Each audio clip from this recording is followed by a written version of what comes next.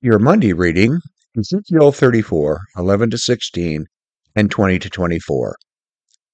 Thus says the Lord God, I myself will search for my sheep, and I will seek them out, as shepherds seek out their flocks when they are among their scattered sheep. So I will seek out my sheep. I will rescue them from all the places to which they have been scattered on the day of clouds and thick darkness.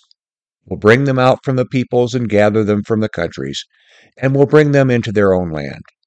And I will feed them on the mountains of Israel, by the watercourses in all the inhabited parts of the land.